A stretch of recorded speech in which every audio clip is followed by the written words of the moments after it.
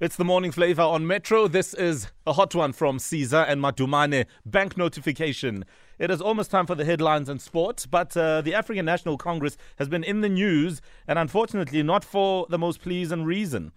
The ANC struggling financially and getting to a point where the party couldn't pay staff. We saw staff members threatening to down tools, etc. as of last week. And everybody's asking, is the ANC broke? Now, we've seen as well that they've resorted to crowdfunding in order to raise money to pay staff, amongst other things. Analyst Ntsikelelo Breakfast joins us on the line quickly just to look at it and give perspective here on what is going on, especially when we have all these questions flying around. Ntsikelelo, thank you for your time. Thank you very much for having me.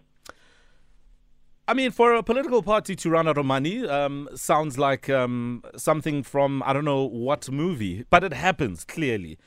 What does this have to do with? Is it about how a political party gets money through its donors? Is it about how they manage that fund for it, like in the ANC's case, to get to this point? Yeah, just to set the scene for the listeners, what has happened over the years is that the ANC has always used the state machinery as a center of accumulation to amass wealth. For instance, the ANC had a company called Chancellor House, and they were doing business with the state by using that company. But because the ANC has been on trial also at the Zondo Commission and has been accused of corruption, I think it decided then to back off from that model.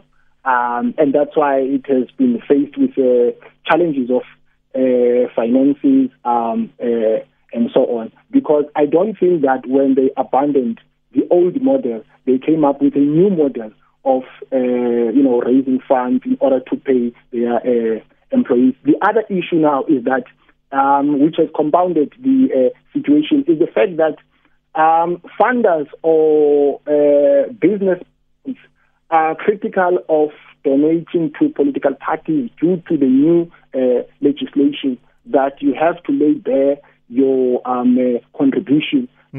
So some people now, they are skeptical of doing that because then they have to disclose. So, I mean, somebody might be asking, well, if the party is struggling to make ends meet in this fashion, does it have any bearing on how it governs? Because the ANC, to a large extent, does hold many seats, roles and ropes in government. No, of course. I mean, of all political parties, you don't expect the ANC to be faced with this particular challenge because the ANC says that it is fighting against all forms of this challenge of workers downing tools against it. Will crowdfunding work for the party? We've seen Zuma try it out, and now the party itself is trying to get crowdfunding in order to help their financial situation. Does this really work, and have we seen it work anywhere else in the world?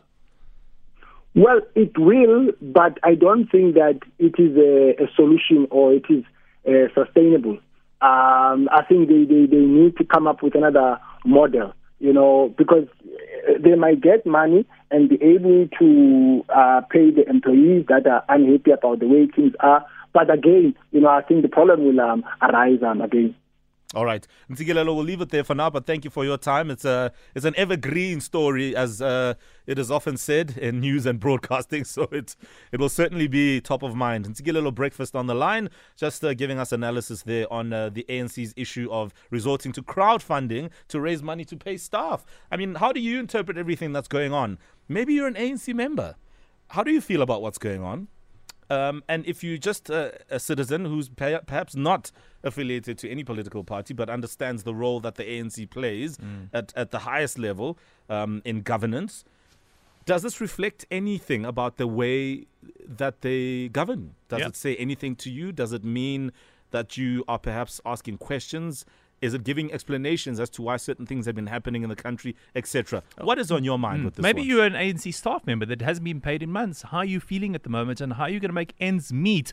And do you have faith that the party will resolve their issues?